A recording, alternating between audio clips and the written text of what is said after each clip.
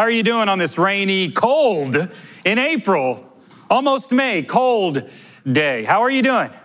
All right, good to see you. My name's Jose. If you're visiting, I want to welcome you. I'm the lead pastor here at Cypress Creek Church, and we're a group of imperfect people who are all on a journey to follow the only perfect Savior. That's Jesus, and so I hope that you feel welcome wherever you are on your faith journey. As a church, we've been navigating through the book of Romans. Paul wrote this book to this church in Rome back in first century, and very, very, very, very relevant to our time today. We're going to be looking at verses 9 through 21 in the book of Romans this morning. So if you have your Bibles, turn there. Get ready, because we have 16 points. That's right, 16 points in today's message. I whittled it down from 29. You're welcome. We're going to work through this, and here is my thesis statement for this morning. Paul, at the end in Romans 12:21, says, overcome evil with good.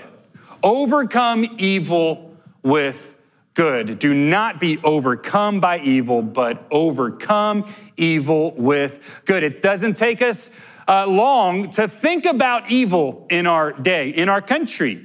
I mean, there's evil that is pervasive in our country. Think about the day that we live, where we're calling male, female, and female, male, where we are saying that what is good is evil and what is evil is good. It's becoming more of a norm. I think about the crisis in our border, where we are seeing millions of humans trafficked by the drug cartels. There is evil out there. There's also evil in our homes and in our neighborhoods and workplaces. We live in a world filled with evil. And the thing is that this is nothing new. Evil is as ancient as the garden.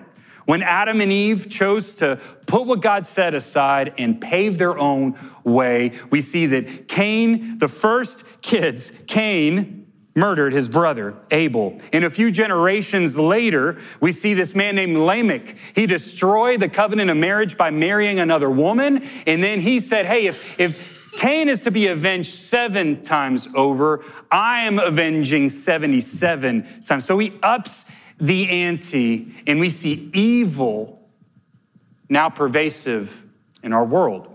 It was alive then, it is alive today. And there are 3 different ways that we can confront evil. The first, I think, is the worst, and that is by ignoring it, by pretending like it doesn't exist. I think we've been ignoring it for a long time in our country because we've been comfortable. We've been blessed to live in a land that has been at peace. But in reality, that's just been a deception. Evil has always been present. The second is to respond to it by our own means. That is to retaliate evil for evil versus good against evil. And so we retaliate, we take revenge. That is man's way. I want to teach you a German word that you may or may not know. It's Schadenfreude. Schadenfreude means harm. Schaden is harm, and Freude is joy. And it literally means receiving joy from the harm done to our enemies. It's gloating. When our enemies fail, we gloat. And there's no better example in the Bible of this than the opposite of this. This is not the way of Jesus, not the way of God. When David, who is being pursued by Saul, he's trying to murder him, and then Saul ends up dying. He falls on his sword, and news comes to David, and the messenger gloats and said, hey, the man who wants you dead is now dead. And David rebukes him. And he said, that is a man of God. That he was used by our heavenly Father. We are not to gloat. Second, retaliation does not work. There's got to be a third way, and that's the Jesus way. Let me read from Luke 6, and then we'll jump into Romans 12. Here's what Jesus said. If you love those who love you, What credit is that to you? Even sinners love those who love them. And if you do good to those who are good to you, what credit is that to you? Even sinners do that. And if you lend to those from whom you expect repayment, what credit is that to you?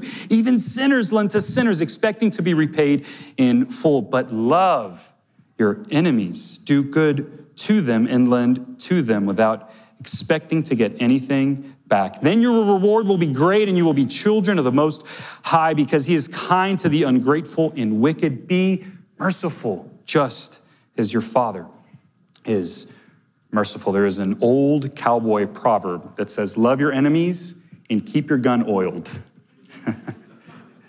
Jesus says, love your enemy. We'll talk about the gun part here in a second. Don't worry, I'm not coming after your guns, all right? We just want to follow the way of Jesus. Here's what we understand as believers, that our battle is not against people. Our battle is a spiritual battle against principalities and spiritual forces of evil. That's why we have to pray.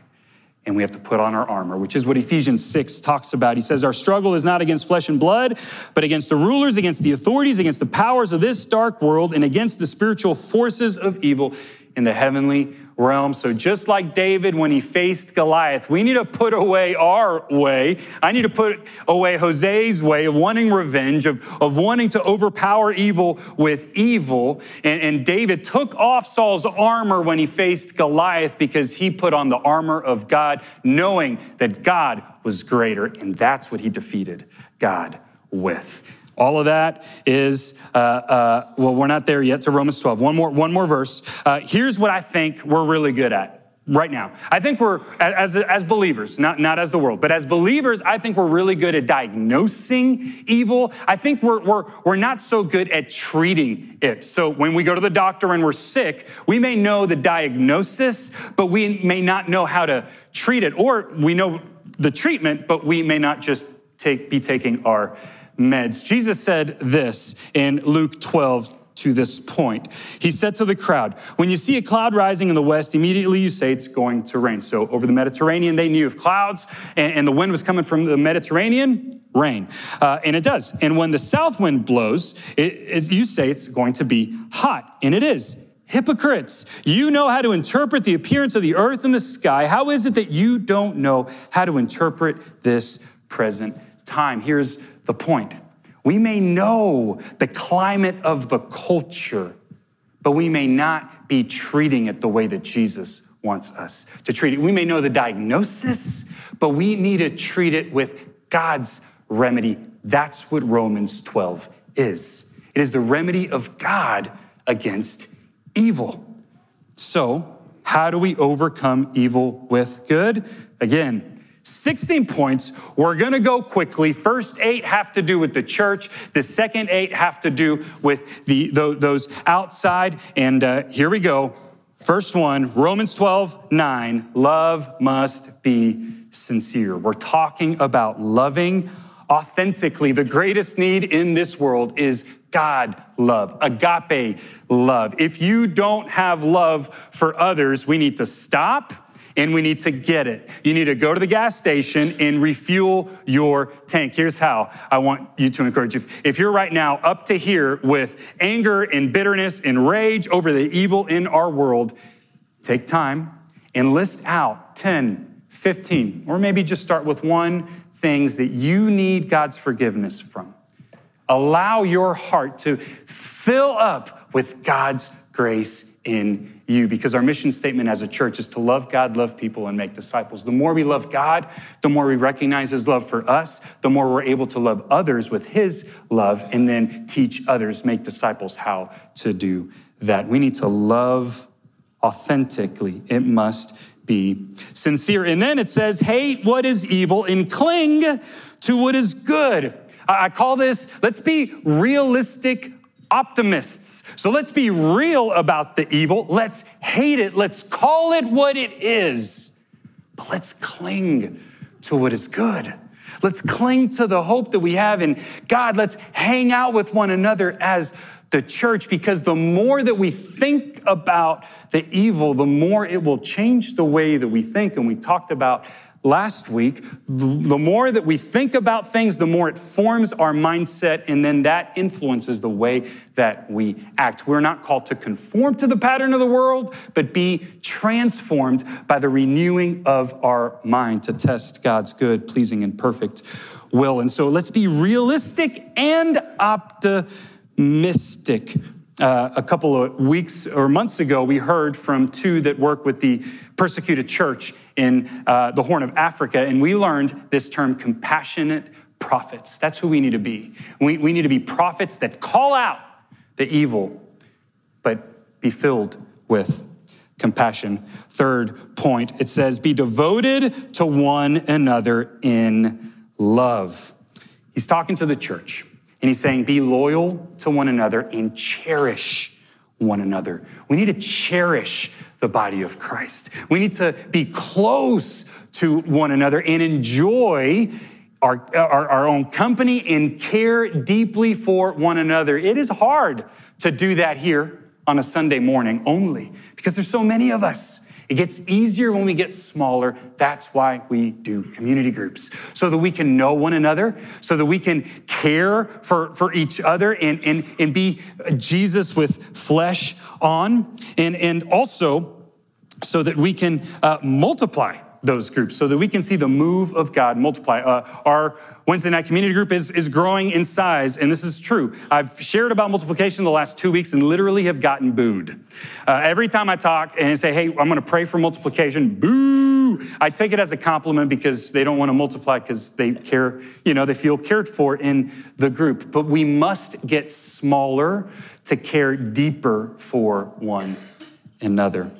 We need to cherish the church and then foster a culture of honor. It says, honor one another above yourselves. Here's what I know. The church is imperfect, and a lot of us walk around with hurt from church leaders, from church experiences, from church traditions, but we have to separate God and his perfect love with the church and the church's imperfect love. Church hurt is people hurt because people hurt people. That's what we do in our insecurities. And so if that's you this morning as a church leader, I just want to say I am sorry for the pain that you have suffered from a church leader. That is not of God. And honoring one another means that we need to honor the church, even in its imperfection. We need to outdo one another in showing honor, is what another translation says. Literally, compete on how to honor one another. Because the reality is, the more that manifests in us, that then we start sowing seeds of division inside of the church. What happens then? It's friendly fire. We're not the enemy. The enemy's real, and the enemy's out there. We need to be a united front that honor one another and fight the real enemy. Next one, never be lacking in zeal, but keep your spiritual fervor serving the Lord. Paul is calling us to serve passionately, to not be slothful, lazy, but to get in the game, to activate our spiritual gifts, to serve one another. The way that you stay on fire is you keep logs on the fire. And the way that you get in, serve passionately is by serving.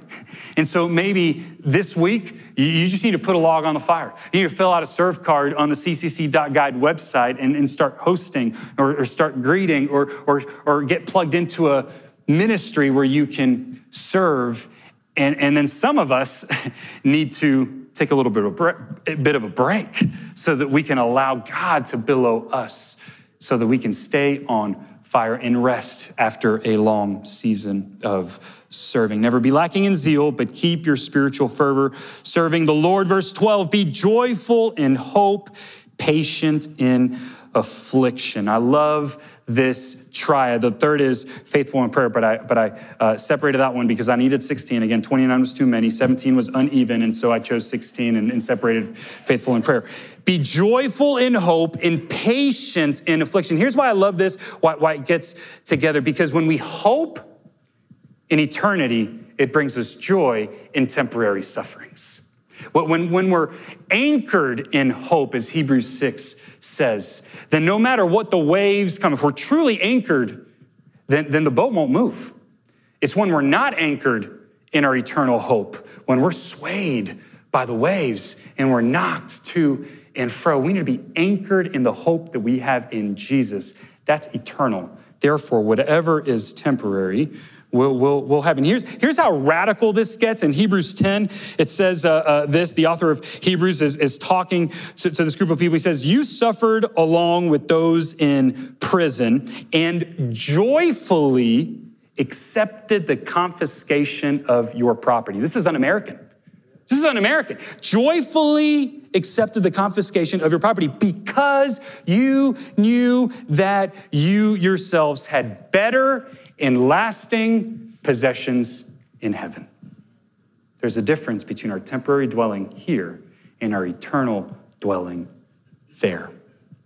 So do not throw away your confidence. It will be richly rewarded. Suffering is temporary. The hope that we have in Jesus allows us to endure all types of persecution and suffering. That's why we need to be faithful in prayer, which is the next point. We need to pray continually. 1 Thessalonians 5:17 says we need to pray without ceasing. We need to be dependent on the vine, abiding in Christ, saying, Lord, this is tough. This is not easy. I feel like I'm swimming in the San Marcos River with the current going this way, and I'm exhausted swimming against the current. We need to pray for supernatural strength when it comes to enduring evil.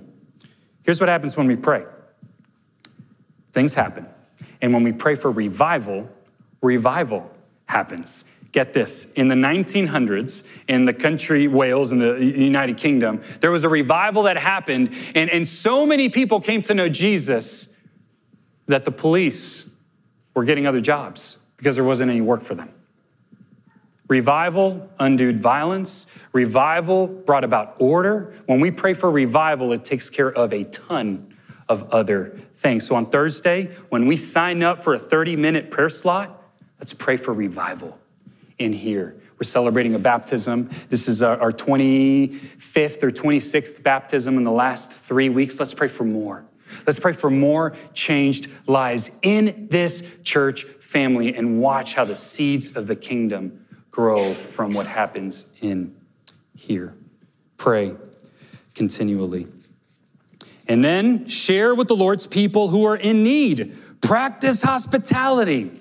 In 2015, when the floods came through Wimberley and the river crested 44 feet and there was devastation, Pastor Rob at the time, he said, hey, if you see a need, meet it. That was our rallying cry. If you were here, do you remember that? If you see a need, you go meet that need. We need to be the best hospitality industry around. We need to care for the needs of those inside of the church, share with the Lord's people, and also outside. It reminds me of the parable of the Good Samaritan. See, there was a man who was going from Jerusalem to Jericho, and on the way, he was assaulted by robbers, multiple robbers. He was left half dead, and then there were two religious folks, a priest or a pastor and a Levite, and they just walked right by him. They saw the need, but they walked right by him. But it was an enemy of the Jews, a Samaritan, an enemy who stopped and took care of him. It says this in Luke 10:33. He journeyed, came to where he was, and when he saw him, he had compassion. He went to him and bound up his wounds, pouring in oil and wine. And then he set him on his own animal and brought him to an inn and took care of him. And the next day he took out 2 denarii and gave them to the innkeeper, saying, take care of him, and whatever more you spend, I will repay you when I get back. Whoa, that is hospitality that we, the church, are to give. All right, halftime. How are we doing? 8 down, 8 to go. Oof, I gotta hurry. Here we go. Verse 14. Now this is really talking to the outside. Bless those who persecute you. Bless and do not curse. Bless when persecuted. There's no if. There's no if. You're a follower of Christ, you're going to be hated, but it's not because they hate you, it's because they hate the one who lives in you. So when they persecute, We're called to bless. We're called to give. Here's how Jesus said it in Matthew 5:38-39. You have heard it said, eye for an eye and tooth for a tooth, revenge. But I tell you, do not resist an evil person. If anyone slaps you on the right cheek, turn to them the other cheek. Also important that in context, he's talking about insults. He's not talking about self-defense. He's just talking about a literal slap or a flick on the nose or a slap on the hand. But the point is, when persecution comes, we are to bless and rejoice with those who rejoice and mourn with those who mourn. I say this verse at every wedding and at every funeral, and I love that this is a part of this whole passage. Rejoice with those who rejoice and mourn with those who mourn. We are to cultivate empathy. Empathy is the ability to understand and share the feelings of others. Are they rejoicing? Rejoice with them. Are they sad and mourning? Let's mourn with them. See, this world, what they need, if those that are not in Christ are suffering, what they need is someone to suffer with them. Let's enter into their pain. Let's close the gap for them and show them that just as Jesus has comforted us, we are called to comfort others, as 2 Corinthians 1 tells us. And then live harmoniously, live in harmony with one another. We had three beautiful singers out here, and at times they sang in unison, and then at times they sang in harmony. And so let's not compete, but let's complement. Let's go up a third or down a fifth. That's how we harmonize in musical terms. Let's find how to complement one another in this life. Moving on, do not be proud, but be willing to associate with people of low position. Do not be conceited. Micah 6:9 says to act justly, to love mercy, and to walk humbly. We need to walk humbly and be willing to hang out with people that will be of no benefit to us. Why do we do that? Because that's what Jesus did. He didn't do it for anything in return. He did it because he wanted to love. He wanted to give us agape love. Proverbs 3:7 says, do not be wise in your own eyes. Fear the Lord and turn away from evil. Moving on, do not repay anyone evil for evil. Be careful to do what is right in the eyes of everyone. We are to act righteously. We've talked about God righteously righteousing unrighteous individuals through this whole entire series. And so being careful to do what is right in the eyes of everyone is not people-pleasing. It's righteous living. It's doing the right thing, because you and I are sometimes the only Bible people will read. So the way that we act matters. And the way that we respond will give them a picture of what it looks like to be a follower of Jesus. Here's what 1 Peter 3:9 says, same words. Do not repay evil with evil or insult with insult. On the contrary, repay evil with blessing, because to this you were called, so that you may inherit a blessing. We are to act righteously. Verse 18, this is a big one. If it is possible, as far as it depends on you, live at peace with everyone. We need to peace out. We cannot control what other people do, but we can control what we do. What's flowing from us? Is it retaliation? Is it bitterness? Is it resentment? Or is it peace? Live at peace with everyone means, as far as it depends on you and your actions, make sure that they're peaceful. Go in peace.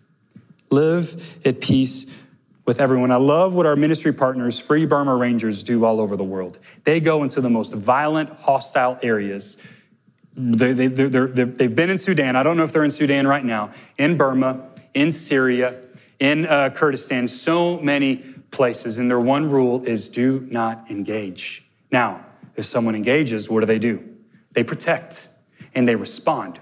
They want to do that, but they're not to engage. It's this concept called boundaries. We need to make sure that there's a boundary, that as far as it depends on us, we need to make sure that peace flows from us. On Rancho 12, they are working on an extension to create a further boundary on the median so it is safer for incoming traffic. That space is important for us as believers to have. Two more.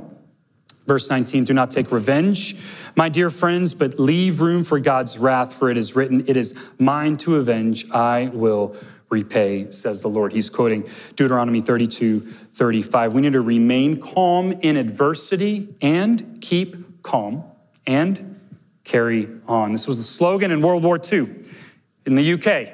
This was their strategy. Hey, there's bad things. The Blitz is happening. The Germans are coming. We need to keep calm and carry. Everyone needs to stay calm and do their job. What is God's job? Wrath.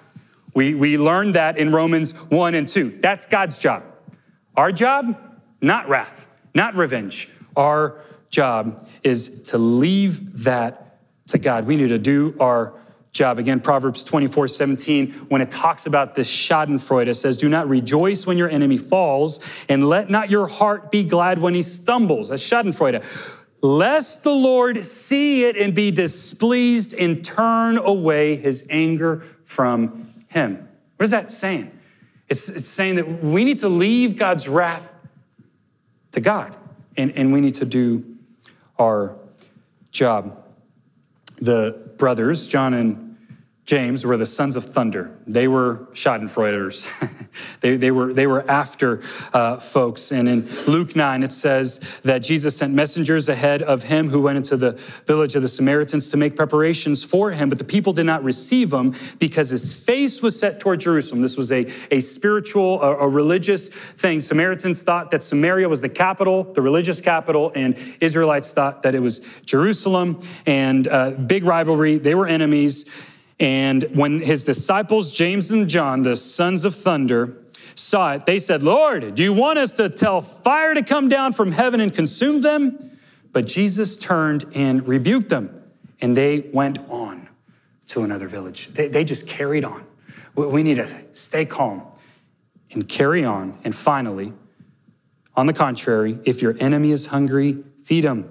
If he is thirsty, give him something to drink. In doing this, you will heap burning coals on his head. Our job is not to be those that bring revenge. Our job is to extend grace because Jesus has extended it to us. We need to extend forgiveness. Again, set boundaries, really important, but we need to extend grace because we know that it was God's kindness that led us to repentance.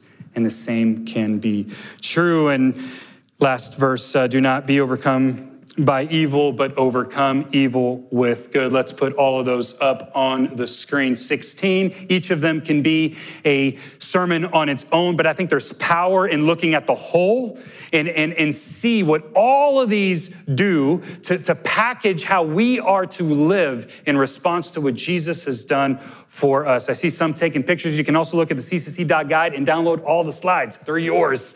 This is for us. Print it out, put it on your fridge. I know I feel convicted about many of these. I wonder which 2 or 3 are convicting to you. Here's why this is so important.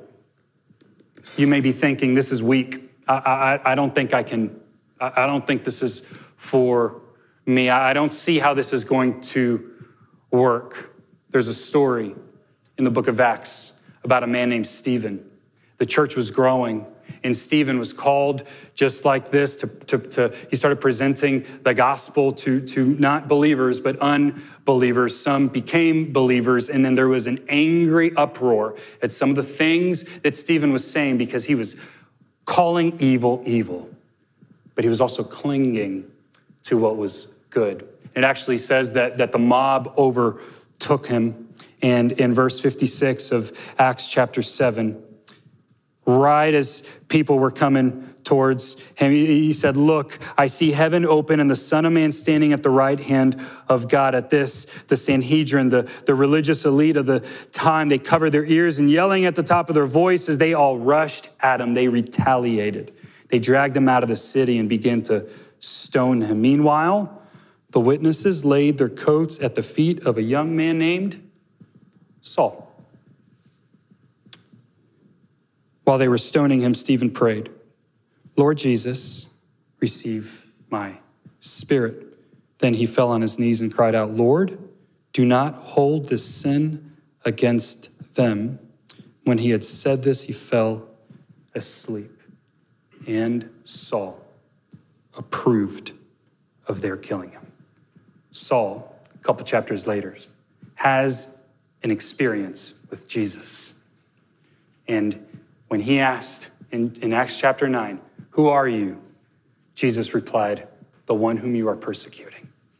And Paul's heart was changed because while Saul was still a sinner, while you and I are still sinners, Christ died for us. And then Saul became Paul, and Paul wrote this letter to Romans, preaching now on fire for the Lord, how we are to overcome evil with good. Let's pray together. This is your way, Jesus. I pray that we would have ears to hear, and Holy Spirit, that our hearts would be open to you and what you're speaking to us as we endure a lot of evil in this world. We are grateful that you have already overcome the evil one, that there is no dualism here. There is no battle that is won or lost. You have already conquered death. And anyone that is in you is now more than a conqueror. And so we proclaim your victory this morning, and we ask for your strength. We ask for your spiritual guidance step by step as we respond to your words. Lord, I thank you that salvation is available. If there's anyone that is yet to say yes to you, Jesus, if there was anything said, if they sense in their heart that they are ready to give their lives to Jesus, no better day than today to make that statement. Romans 10:9 says that if we confess with our mouth that Jesus is Lord and believe in our heart that God raised him from the dead, we will be saved. And so this morning, if you're sitting here convicted, ready to give your life to Jesus, I want to invite you to repeat after me and say, Jesus, I surrender.